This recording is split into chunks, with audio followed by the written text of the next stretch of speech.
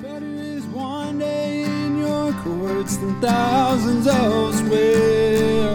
You're listening to an audio teaching from Cross Connection Church, Houston. We're a small church located in Pasadena, Texas, and it is our mission to save the lost, equip the saved, serve both the lost and saved, and to send the equipped.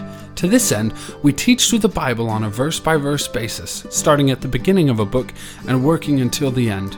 If you would like to learn more about our church, you can find us at connectedtojesus.org or check us out on Facebook at Cross Connection Church Houston. We pray that this teaching would grow you in the grace and love of Jesus Christ our Lord.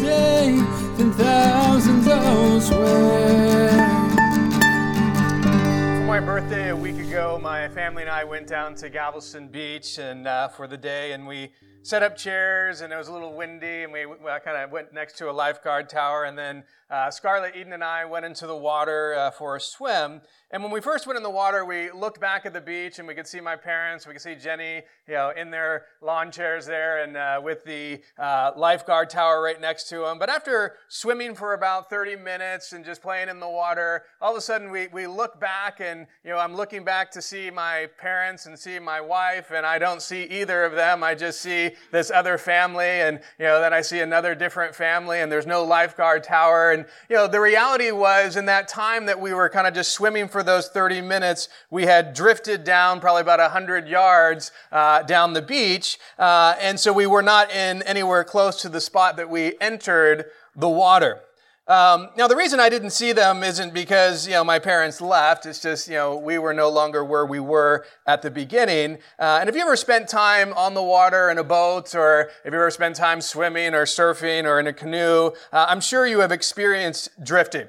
If you ever go out fishing and you want to stay in that spot where all the fish are biting, the thing that you have to do is put down an anchor, or your boat's just going to drift away. And it's something that is just easily taking place when you're not paying attention to your surroundings and what's going on. Eden, Scarlett, and I, we weren't paying attention to the fact that we were getting pulled down with the current because we were just playing, we're having fun. And when we all of a sudden did pay attention and look up, we were very far from where we started. And so, drifting for us, it wasn't a big deal. All we had to do was get out of the water, walk down to where we were, and, everything was fine. But, for some people, drifting can be a big deal, especially if the undertow is pulling them out to the deep end. They're not good swimmers. For boats, if they don't have their anchor, and they're drifting, they could drift into rocks, which could, ultimately stop their boat up there or put a hole in it. And so there are definitely dangers to drifting. And the same is true for us spiritually. As Christians, there's a lot of important things that you and I need to stay connected to. We need to stay connected to Jesus, connected to the truths of His Word, connected to other believers. But you know what? Sometimes we drift away from those important things. We drift away from our connection to Jesus. We drift away from that connection to His Word, connection to prayer, connection to other believers. And when that happens, we are in a very dangerous place spiritually. Now, the reason I brought up the dangers of spiritually drifting from Jesus is because that's really the place in which we find the recipients of the letter to the Hebrews. Remember, the big problem that they had was that they were struggling with the thought of leaving Jesus to go back to Judaism. And that thinking had caused them to start spiritually drifting away from Jesus. That thinking caused them to drift away from the reality of how much they needed that connection with Jesus. It caused them to start drifting to where they used to be, back in Judaism. Now, to help these believers, the author of Hebrews wants to help them understand the greatness of Jesus, help them understand the foolishness of leaving Jesus to go back to something far inferior to Him. And he starts in chapter 1 with giving us wonderful doctrinal truths about Jesus. He shares 7 reasons why Jesus is greater than all the prophets of Judaism. And then he shares 5 reasons why Jesus is greater than the angels. And there's this great doctrine that deals with the greatness of Jesus. And now as we come to chapter 2, the author of Hebrews is going to go from doctrine to warning.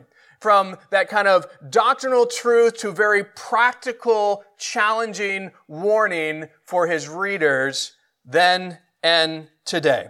And this is really the pattern that we see throughout the book of Hebrews. The author teaches some very important doctrine about Jesus, and almost all the doctrine is about how Jesus is greater than something else. And then after he teaches that doctrine of the greatness of Jesus, he follows it up with a warning, and we're going to see 5 different warnings throughout this book. A warning not to drift, don't doubt, don't decline, don't depart, and don't despise discipline. Now, the reason the author gives these 5 warnings is because these are 5 things that his recipients were struggling with, 5 things that they were dealing with. And so it's like, hey, here's a warning. This is something that you guys are doing, and you need to stop. And this morning, we're going to look at the first thing the recipients of Hebrews were struggling with, the first thing that they're being warned about. And it's something that you and I struggle with as well. Don't drift away from Jesus. You know, we can deal with that. We can struggle with drifting from that relationship with Jesus, from the importance of who Jesus is, the greatness of Jesus in our life. And so we need this warning just as much as they did back then. Now, there are many different ways that we can drift from Jesus, different ways that we can drift from His Word, drift from fellowship with other believers. But the author of Hebrews is going to focus on one main area in which the readers of, or the first recipients of this letter were drifting. And that's the fact that they were drifting away from Jesus' salvation through grace alone and faith alone to go back to a law and works mentality of Judaism. They were drifting from that grace-based relationship with Jesus to really go back to a works-based relationship under the law. And that's something that many of us struggle with drifting away with as well. We get saved. It's all based on the grace of Jesus. And all of a sudden we drift from that and we want to relate to Him now in a different way. We want to relate to Him based off of what we do instead of what He did. And it's not grace. It kind of turns into works. And we need to be very careful of that. And as we're going to see from this warning, it's very foolish to leave what is greater to go to something far less. And so let's look at this warning in verses 1 through 4 of chapter 2. It says this: "Therefore we must give the more earnest heed to the things which we have heard, lest we drift away. For if the word spoken through angels proved steadfast, and every transgression and disobedience received a just reward, how shall we escape if we neglect so great a salvation, which at the first began to be spoken by the Lord, and was confirmed to us by those who heard Him? God also bearing witness both with signs and wonders and various miracles and gifts of the Holy Spirit according to His will." So the author of Hebrews starts in verse 1 with a warning about drifting away. And then in verses 2 through 4, he gives a specific thing that he's telling these believers not to drift away from. And the way we're going to approach these verses this morning is first we're going to look at some general things about drifting and the problems that arise when you do drift. And then secondly, we're going to look at this specific thing that the author wants us to understand of what not to drift away from. And then third, we're going to answer a couple of important questions concerning drifting. And that is, what causes drifting? What are signs that I am drifting? And then finally, what can we do to stop drifting and get back to where we need to be?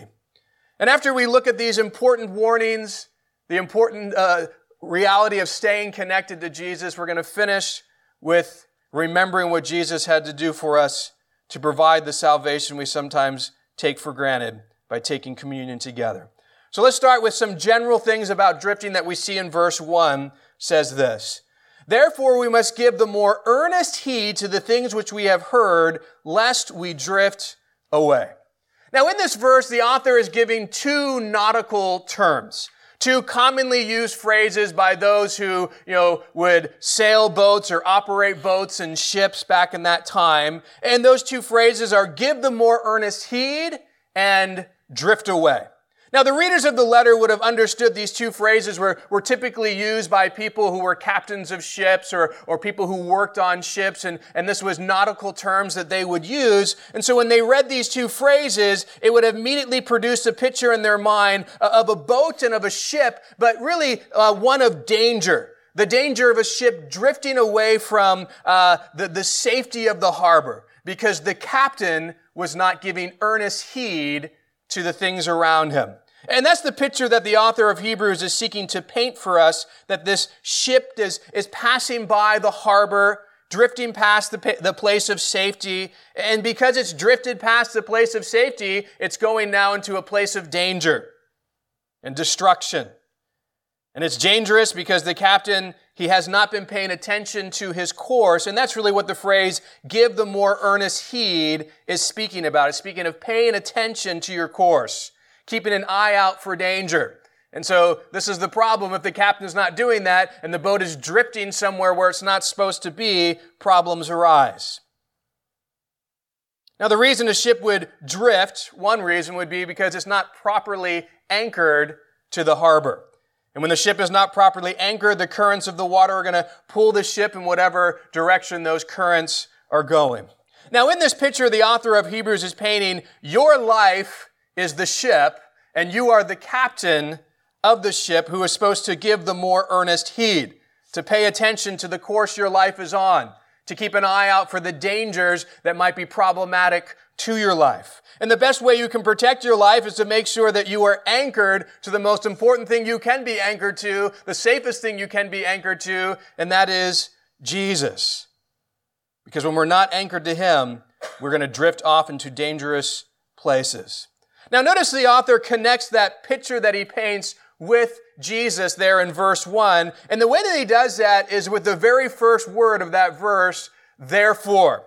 Whenever you see the word therefore in your Bible, it should be kind of like a flashing arrow that urges you to go back to what the author has just said. Because what the author just said is being connected to what he's about to say. And so whenever you're reading and you see therefore, what he just said is now connected to what he's going to say. And so it's always a thing to say, I got to go back and see what he just said because that's such an important connection here. Well, what the author has just said is how much greater Jesus is than the prophets, how much greater Jesus is than the angels. And so because of how much greater Jesus is and all that doctrine we looked at in chapter 1, therefore we must give the more earnest heed to the things that we have heard, lest we drift away. You see, the problem that the recipients of this letter had is they were not giving earnest heed to the things that they had heard and know about Jesus. And because of that, they were beginning to drift away from Him, starting in their minds from the fact that their relationship with God is really completely rooted in Jesus, that He is the foundation, that He is the most important thing, that He's greater than everything else. They were losing sight of that, and then they started drifting because of it. They were like a captain of a ship who wasn't taking heed to the dangers of drifting away from the safety of the harbor. But the ship is their life. The safe harbor is Jesus. And the reason they're drifting from Jesus is because they're not taking heed to what they truly know about Him. So the author gives this great warning. If you don't give the more earnest heed, if you don't stay focused on and pay attention to who Jesus is and His greatness and His foundation that He is in your life, you're going to drift away from Him. Now, something important to understand about drifting is that it requires no effort. It takes a lot of effort to stay connected to Jesus. You know, there's a lot that we must do to make Jesus the priority of our life, to spend time with Him every day. There is an effort to staying connected to Him, but you know what? If you do nothing, that's all it takes to drift away. It takes no effort to drift from Jesus. Actually, that is the natural byproduct of doing nothing. Don't do anything, and you think, well, I'll just stay the same. No, you won't. You'll start drifting away from Jesus. It's kind of like being on one of those moving walkways in an airport, but trying to go the wrong direction, trying to go against the direction that the walkway is moving in. Now, there's been times when I'm at an airport where there's a long layover, especially on mission trips, and I'm bored, and sometimes I will walk the opposite way because I've walked the whole entire airport and there's nothing else to walk on, and so I'm walking the opposite way down these walkways, and the reality is, if you stop, you don't stay where you are. And that's the mindset that we often have spiritually. Well, if I just stop and don't do anything, I'll just maintain. I'll just stay where I am. No, when you stop, you start going backwards. You start getting taken with the walkway towards the direction that you came from. And if you want to move forward, you actually have to move faster than the walkway is moving, or you're just still going to go backwards. And so there's this reality that so often as believers, we recognize, hey, in this world, we're going against the flow. I mean, the flow of this world is completely opposed to Christ, completely opposed to the Word of God. And so we are coming against that. We're going against the flow. And if we stop pursuing Jesus, we stop doing what we need to do to spend time with Jesus and stay connected to Jesus, all it takes is us just stopping, and the flow of the current of this world, the flow of everything is just going to pull us in the wrong direction. So the author of Hebrews starts with this warning about drifting away from what they heard, from what they know concerning Jesus. And now he's going to give something very specific, because there's a lot of things that we could drift away from that are important, but he wants to deal with one particular area in which these believers were in danger of drifting away. And he says what that is in verses 2 through 4. For if the word spoken through angels proved steadfast, and every transgression and disobedience received a just reward, how shall we escape if we neglect so great a salvation, which at the first began to be spoken by the Lord, and was confirmed to us by those who heard him, God also bearing witness both with signs and wonders, with various miracles and gifts of the Holy Spirit, according to his own will. So the author starts off by saying, for if the word spoken through angels proved steadfast. Now, if you remember from last week, we looked at the wonderful truth that Jesus is greater than angels. And before we even got into that, I wanted to share some things about angels from the scripture just to give you a better understanding of what they were. And so we looked at their nature, we looked at their function. And one of the most important aspects of the function of angels was something that we addressed last week. And that's the fact that they bring revelation from God to mankind. But even more significant than that, as we looked at Galatians and we looked at Acts, it reveals that the angels were a part of giving the law. So the revelation that the angels were a part of was the revelation of bringing the Mosaic law to the nation of Israel. And so when the author of Hebrews says, for if it was spoken, the word spoken through angels proved steadfast, he's referring to the Mosaic law being given to them. And the law was also something that proved to be steadfast, and every transgression and disobedience against the law receives a just reward, which isn't really the best translation. A lot of your translations speak of just punishment. And that's the reality under the law. Those under Judaism were under the Mosaic law, and the recipients of Hebrews, they're considering going back to this. And so, the author wants them to understand, you guys are kind of drifting and thinking about, let's leave Jesus to go back to Judaism. And he wants them to understand what that entails. Something very important that they would be leaving. He wants to remind them how bad it is under the law versus how great it is under grace, under salvation through Jesus. You see, the law, it's a wonderful thing. But all it is God's perfect standard. It reveals God's perfect standard to you and me. But where it falls short for us, it has nothing in its power to help us meet that standard.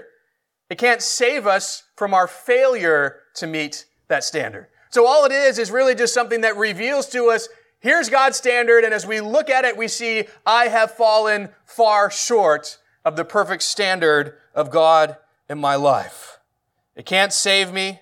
All it does is show me how guilty I am and deserving I am of the judgment of God in my life. Now, when you compare that to what Jesus did, when you see what we have in Jesus versus what we had under the law, you recognize how much greater Jesus is and what a privilege it is. You see, God knows that you and I can't keep the law. And because he loved us so much, he sent his only Son to do it for us. Jesus not only came to be one of us, but he was the only one ever to live that perfect sinless life, to actually meet the qualifications and the standard of the law. And after all doing that, he dies on a cross to pay for the sin that you and I have, to pay for the times that we broke the law. And the way that you and I receive that salvation from God is putting our faith in Jesus, putting our faith in what He did for us. We don't receive it because, we do some great work for God. We just receive the great work that God has done for us. So salvation is not based on works. It's based on faith and grace. And that's what Ephesians 2:8-9 tells us. For by grace you have been saved through faith, and that not of yourselves. It's a gift of God, not of works, lest anyone should boast. And this is one of those things that, I think the recipients of this letter are starting to lose sight of. Hey, wait a second. Your salvation is based off the grace of God and faith in Him. It's not of works. It's not like it was under the law and trying to do in order to obtain and meet the standard of God. You couldn't do it. So Jesus did it for you. And by His grace, He has granted to you that perfection that He accomplished. And He paid for the fact that you and I have failed so miserably. And He took the judgment that we deserve. And He just graciously offers it to those who willingly receive it through faith. But to say, I'm going to give up that grace-based relationship, and I'm going to head back to the law-based relationship, to the works-based relationship. The author wants the Hebrews to understand and us to understand how foolish that would be. For if the word spoken through angels, speaking of the law, proves steadfast, and every transgression and disobedience against the law receives a just reward, here's the warning. How shall we escape if we neglect so great a salvation? Now, as we look at this warning, it's important to remember who the warning is written to, because some people, as they read through Hebrews, they kind of miss this reality. Hebrews is not written to unbelievers. It's written to those who have a genuine faith, a genuine belief in Jesus Christ. It's written to believers who were struggling because of persecution, struggling with the thought of maybe going back to Judaism would relieve some of these struggles that we're going through, but they had a genuine belief in Jesus. They were truly saved. And notice the author, who is also a genuine believer, includes himself in this warning. He says, how shall we escape if we neglect so great a salvation? He's including every person who is a believer in Jesus and saying, hey, this is a problem for anyone who trusts in Jesus. Now, an important word in this warning to not miss and lose sight of, because some people kind of add a word that's not there and miss the word that's actually there. The word that's actually there is the word neglect. The Greek word translated neglect means to be careless with something, to not give it proper care and attention. Notice the word that the author had used is not reject. He says you neglect your salvation. You're not giving salvation as proper care. He does not say that you reject your salvation, which would mean you're walking away from it. You're abandoning it. He does not use that term, and that's something that's important to understand, because you know what? You can neglect something and not reject it. You can neglect something important and not reject it. Anybody who's a parent here probably recognizes you can neglect your children, who you definitely see as important, and not reject them. You can neglect them by not giving them the quality time that they need. You can neglect them in different areas, but it doesn't mean that you're rejecting them. It doesn't mean like, well, you're no longer my son or my daughter. I no longer want anything to do with you. Get out of my house. There's a reality that we can neglect things that are important without rejecting them. And this is what's going on with these believers and the grace-based salvation that they receive. They're neglecting it, but they haven't rejected it because they're believers who've accepted salvation. They're not unbelievers who have rejected salvation. So the warning is, don't neglect so great a salvation.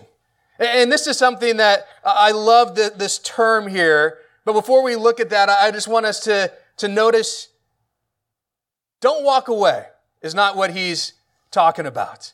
He's making sure that these are people who are just not giving it the proper attention. Now, he gives us two reasons why this is a problem. Well, why shouldn't you neglect salvation? Well, he gives one kind of negative side to a reason and then a positive reason as well. And the negative reason is, hey, if you neglect salvation, Don't do it, because how shall you escape if you do? And the question is, escape what? And this is once again, if you look at this as saying, well, he's talking about rejecting salvation and he's talking to unbelievers, then people have read into this, well, he's talking about escaping hell. He's talking about, you won't escape going to hell. But remember, he's just speaking of neglecting, and he's also speaking to believers. And the author does not give us specifics about what he's saying when he says, you won't escape. Now, it definitely seems within the context that there's some kind of discipline, some kind of judgment from God that you won't escape if you're doing something that's wrong. But I think it's important to note that I personally believe, as do many commentators and biblical scholars, that this is not referring to escaping hell. That the author is not saying if you neglect your salvation, if you're not giving your salvation the proper care and attention that it needs, you're in danger of going to hell. You're in danger of not escaping the flames of hell. That's not, I believe, what he is saying. It's not you're going to lose your salvation if you don't give proper attention to salvation. Jesus already paid the price of our sin. So when we sin, when we neglect salvation, we don't risk going to hell because Jesus paid for those things to save us from that. But you know what we do risk? We risk Jesus' discipline. There's judgment from God upon believers. There's discipline from God upon believers. Hey, whom the Lord loves, he disciplines. There's a reality that when you're a follower of Jesus and you continue in sin in an area of your life, there's a warning that, hey, you know what? Jesus loves you too much to allow you to continue in that without some kind of judgment from himself or discipline from himself. And a loving parent's the same way. I love my kids too much to allow them to just live a sinful lifestyle without me bringing the judgment that I possess as a father into their life to try to correct them, to try to change their behavior. And so I can warn them and say, hey, don't do this. Because if you continue this, you're not going to escape my discipline. You're not going to escape my judgment. And I'm saying this to you as my child. I'm not saying you're going to no longer be my child. You're just going to be a disciplined child because I want you to change. I want you to learn. I want you to grow. And so I don't believe this is anything to do with a salvation issue of losing it as a believer, but recognizing when you neglect it, there is consequences that you don't want to suffer. Now, I love that the fact that the author says, so great the salvation. That's how he refers to it. He doesn't just say, if you neglect salvation, if you neglect so great a salvation, not just salvation, but great salvation, and not just great salvation, but so great a salvation. William Griffith Thomas wrote this: the phrase so great salvation is a striking reminder of what God has provided in Christ. The word so is similar to the instance in the familiar passage, God so loved the world, and expresses an unfathomable depth. When we consider something great, and I want you just to think right now of maybe the people that you consider great or things that you consider great. The reality is when we view something as great, there's some natural things that happen. One, we pay attention to it because we think it's great. We care for it because we think it's great. And we don't neglect it because we think it's great.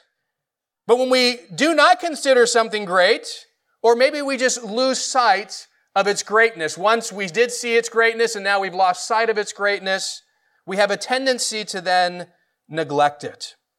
And this is one of the problems the recipients of Hebrews had. I think initially they understood the greatness of Jesus, the greatness of salvation, the greatness of what they were given, but they started to lose sight of how great Jesus is, which is why the author is spending all this time showing the greatness of Jesus. They've lost sight of seeing how great the salvation of faith through grace alone, not through works, how amazing that is. And in losing sight of those things, now the natural tendency is to neglect what you once gave your attention to. Because when you see it as great, you give it your attention, but when you don't, you all of a sudden start to neglect it. And it also started them to consider, let's go back. Let's go back to what we used to have. Because when we don't really recognize the greatness of Jesus, all of a sudden something else seems great again. You see this with the nation of Israel and Egypt. And then they're, delivered from Egypt, and Egypt was so horrible, and they were slaves, and they were, it was miserable. They're crying out to God. God delivers them. They go into the wilderness, and things don't go as planned.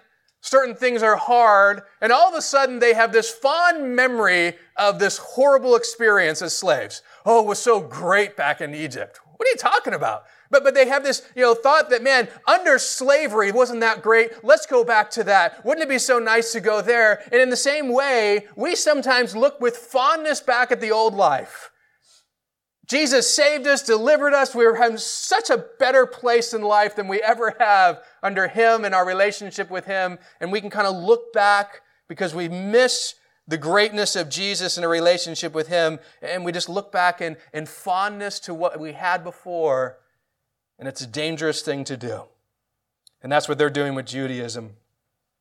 So right after the author describes salvation in these powerful words, so great a salvation, he wants to just express even more reasons why it's great.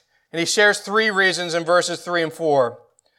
Which at the first began to be spoken by the Lord and was confirmed to us by those who heard Him, God also bearing witness both with signs and wonders, with various miracles and gifts of the Holy Spirit, according to His own will. And so here the author just throws out 3 reasons. We could probably lift 100 of them through Scripture, but here's 3 why salvation is so great. The first reason salvation is so great is because it comes to us from none other than the Lord Jesus Himself.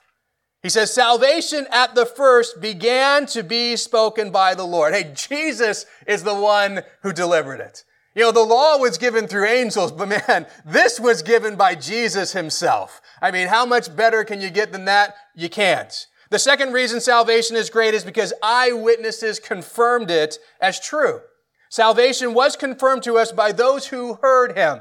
And so those who had heard Him and had seen Him, these were eyewitnesses declaring it, which just gives more validity to the fact that Jesus is who He claimed to be. But the greatest eyewitness of all, the greatest one who confirmed it, are not the people on this earth who saw Jesus. It is the Father in heaven. God Himself confirmed the message of the gospel, and He did it, we're told, by signs and wonders and various miracles and the gifts of the Holy Spirit. God also bearing witness of salvation, both with signs and wonders and various miracles and gift of the Holy Spirit according to His own will. And we see these wonders and these signs and these miracles in the life of Jesus that revealed who He was. But it didn't just stop when Jesus stopped.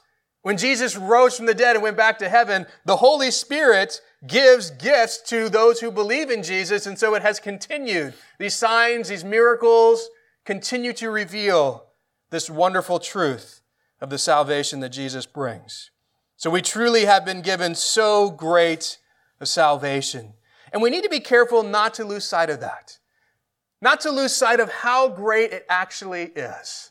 Because when that starts to happen, we can drift from the truth that's such a foundation to what we believe. So the author of Hebrews gives this important warning, a warning to give earnest heed to Jesus, earnest heed to the salvation through grace that He has provided, and a warning to stay anchored to Jesus in the relationship of grace that He gives. Because if we don't, we'll drift away from Jesus and we will not escape the discipline of the Lord. Drifting from Jesus is a serious problem. It's a problem that I'm sure many of us have struggled with in our Christian life, and perhaps some of you presently right now are struggling with. And because this is a problem that we all deal with, I want to answer 3 very important questions for us as we try to put these truths into practice. And those questions are, what causes drifting? Because if we don't know the cause, then we're not going to know how to fix it. Second, what are the signs that I'm drifting? And third, what can we do to stop drifting and get back to where we need to be? So let's start with the question, what causes drifting? And I think it's very interesting that in verse 1, the author of Hebrews gives us an answer to this question. Therefore, we must give the more earnest heed to the things we have heard, lest we drift away. One of the main things that causes drifting is not giving earnest heed to the things you know about Jesus. Don't focus on Jesus. Don't pay attention to Him. Don't give time to Him. Don't spend time in His Word. Don't spend time personally in prayer. You don't give heed to Jesus. And that is one of the greatest things that will cause you and I to drift from Him. It's one of the main things that causes us to drift from Jesus is neglecting time with Him and also not doing what He tells us to do. Well, that leads to the second question I want us to answer. What are signs that I'm drifting? I think there's many signs that you could see in your life that reveal that you're drifting from Jesus, but I just want to highlight 3 common signs that I think will reveal to you you're drifting from Jesus. The first sign that you're drifting is when you've stopped growing in your spiritual maturity. I want you to look at your life right now, and I want you to look at what it was 6 months ago, what it was a year ago, what it was 2 years ago. And if where you're at right now is no different than where you were 6 months ago spiritually, no different than where you were a year ago spiritually, that's a problem. Something's wrong.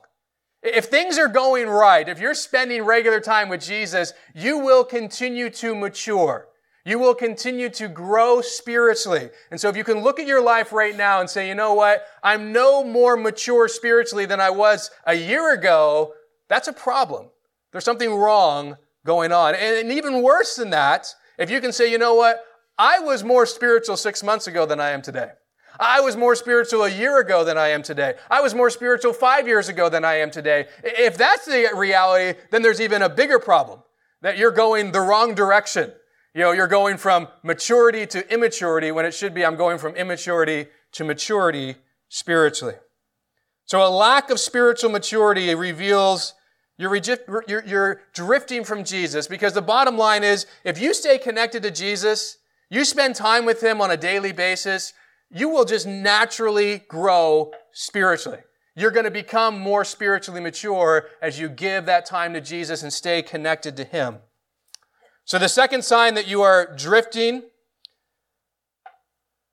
is the old sinful things you used to be doing before you got saved are being reintroduced into your life. If you see in your life that you're drifting back to things that Jesus delivered you from, things that really kind of, hey, this is how people would describe you before you accepted Christ, describe your behavior, describe your attitude, describe the words that come out of your mouth, describe the things that you did. If you can see that those things are coming back into your life, those things that you have had rid from your life, now it's coming back into your life, that's a pretty good sign that you're drifting back to the things that you should no longer go back towards.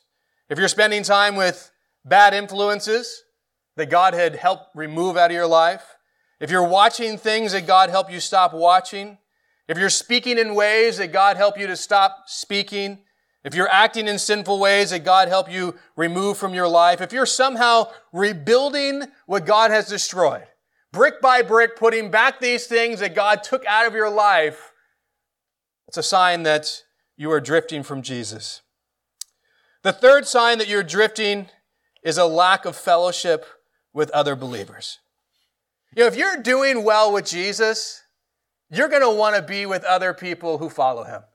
If you love Jesus, you're going to love serving the body of Christ. If you love Jesus, you're going to love spending time with those who love Jesus. And so if there's within you a lack of desire to be around other people who are believers, if you neglect coming to church, neglect fellowshipping with other believers, that's a sign that not, I got an issue with believers. It's a sign that I got an issue with my relationship with Jesus, because if my relationship with Jesus is doing good, I'm going to want to serve. I'm going to want to be with other believers. I'm going to want to make that a priority in my life. And so if you find yourself neglecting that, that's another definite, clear indication that you're probably drifting a bit from Jesus. The final question I want to answer is, what can we do to stop drifting and get back to where we need to be? And I think Jesus gives a wonderful answer to that to the church that He writes to, the church of Ephesus.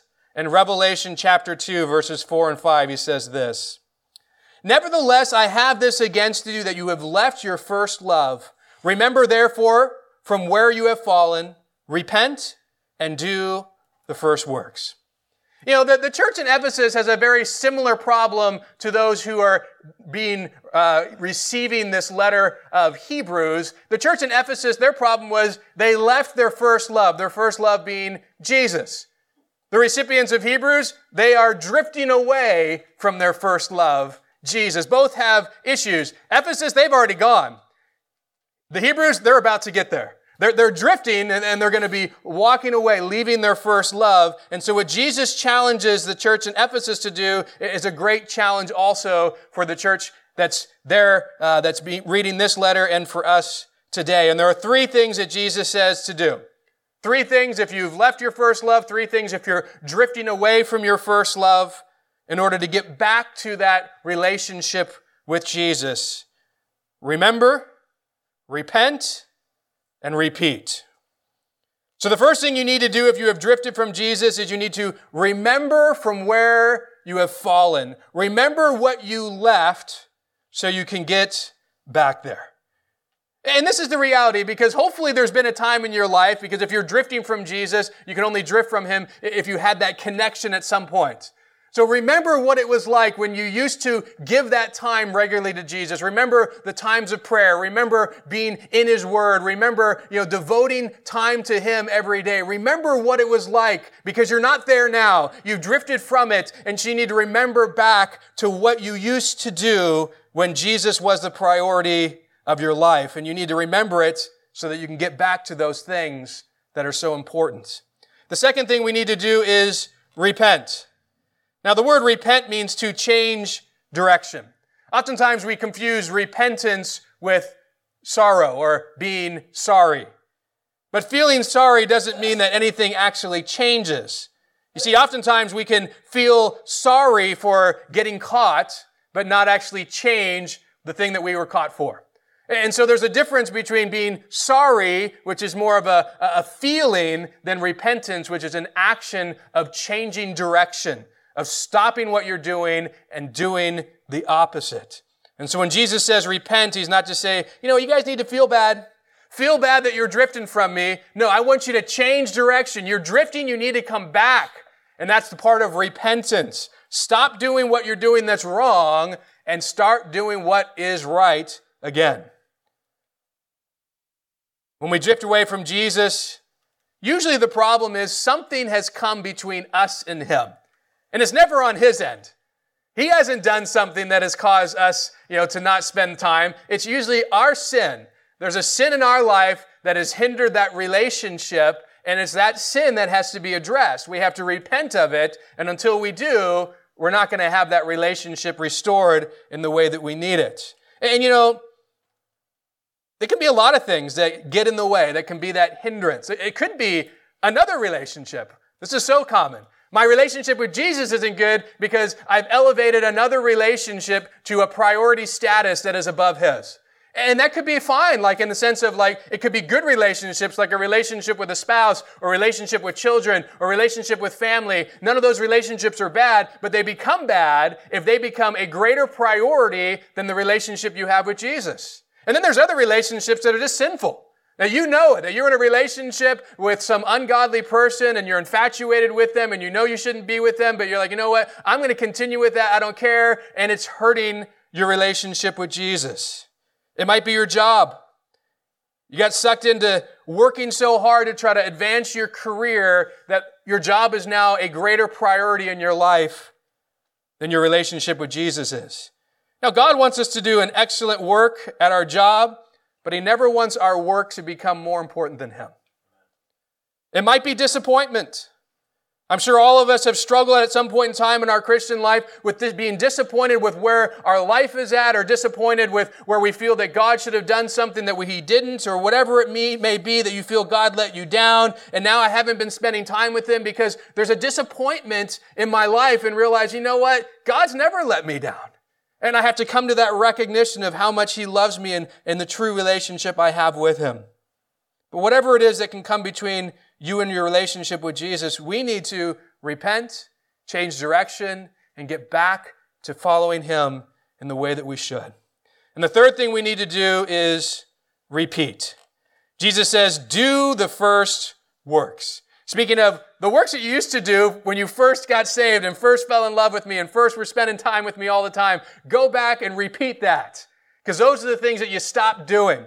And it's a natural thing where we stop doing what keeps us close to Jesus because we've done it for a long time. And I see this more so in people who have been walking with Jesus for a while than I do often in people who are new believers, because the new believers are just hungry and there's, I just want it, I want it. But, after you've been reading the Bible and maybe read through it several times and, you kind of have this time with Jesus for so long, we can kind of drift, maybe even not knowingly realizing why I have a good relationship with Jesus is because I spend so much time with Him. And then we stop spending that time regularly. It's not that we stop altogether. What was a daily thing becomes a weekly thing. And then what is a weekly thing is an every other week thing. And then maybe it's once a month thing. And, we still have all that Bible knowledge from the years past. But we don't realize the thing that kept us so close was that daily relationship. And we're trying to live off the past relationship, and it doesn't work, and we're just drifting and drifting. And those are the times where we drift so far before we even realize it, because we had so much knowledge of God, so much of the benefits of a relationship in the years before, that we're missing the fact that, man, the thing that made me so close was that time with Him every day. I need to repeat that stuff. I got to get back to doing what kept me so close, what got me into that deep relationship to begin with. And so if you've neglected those things in your life, repeat them, get back to them, go and do them again. Robert Robertson, I'm sure you don't know the name, but he wrote the hymn, "Come Thou Fount of Every Blessing," a wonderful hymn. He got saved at 17. At 21, he became a pastor of a church in Cambridge in England. And at 23, he wrote that hymn. Famous hymn now, "Come Thou Fount of Every Blessing." But it would be great if he just could continue to say, at 30 he did this, and at 40 he did that, and 50 he did that. But it was just a few years in his mid-20s that all of a sudden he started to drift from Jesus, started to compromise in his life, and he walked away from ministry.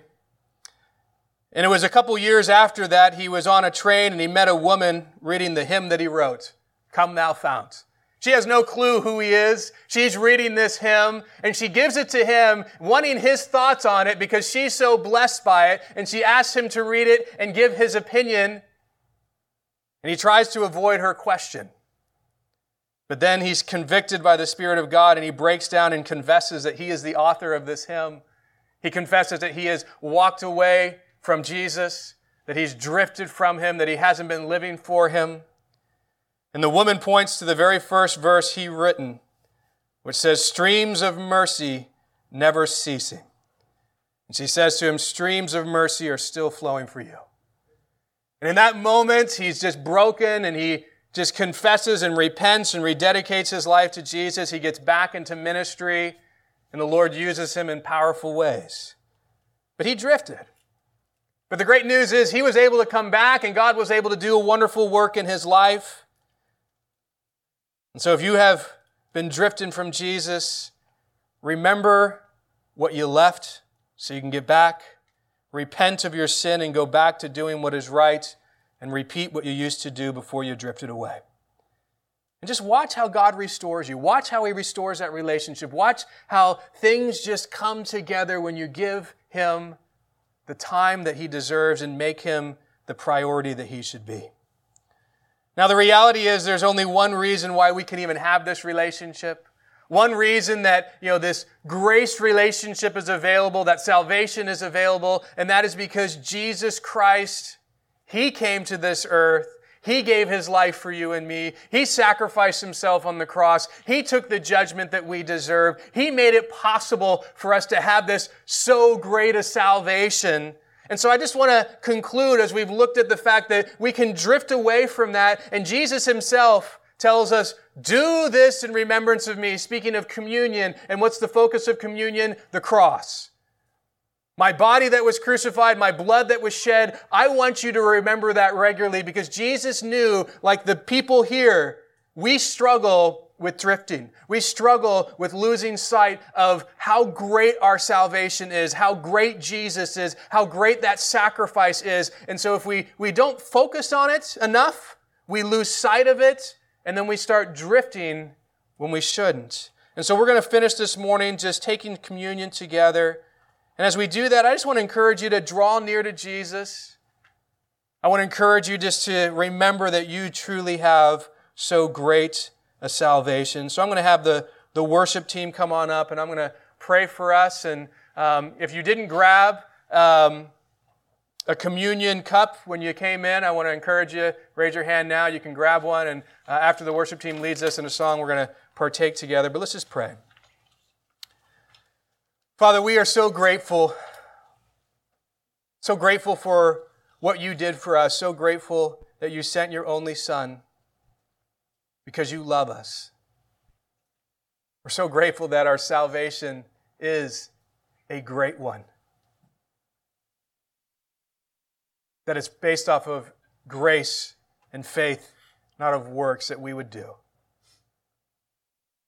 And I just pray that you would just prepare our hearts as we take time just to remember you, remember what you have done, remember the significance of what it has accomplished for us, that you paid the penalty for our sin, you removed the power of sin in our life, and that one day we won't even have to deal with it anymore when we're with you in heaven. And we are so grateful for your work on the cross for us. And so as we just come to you in worship right now, I just pray that we would just really remember how great our salvation truly is.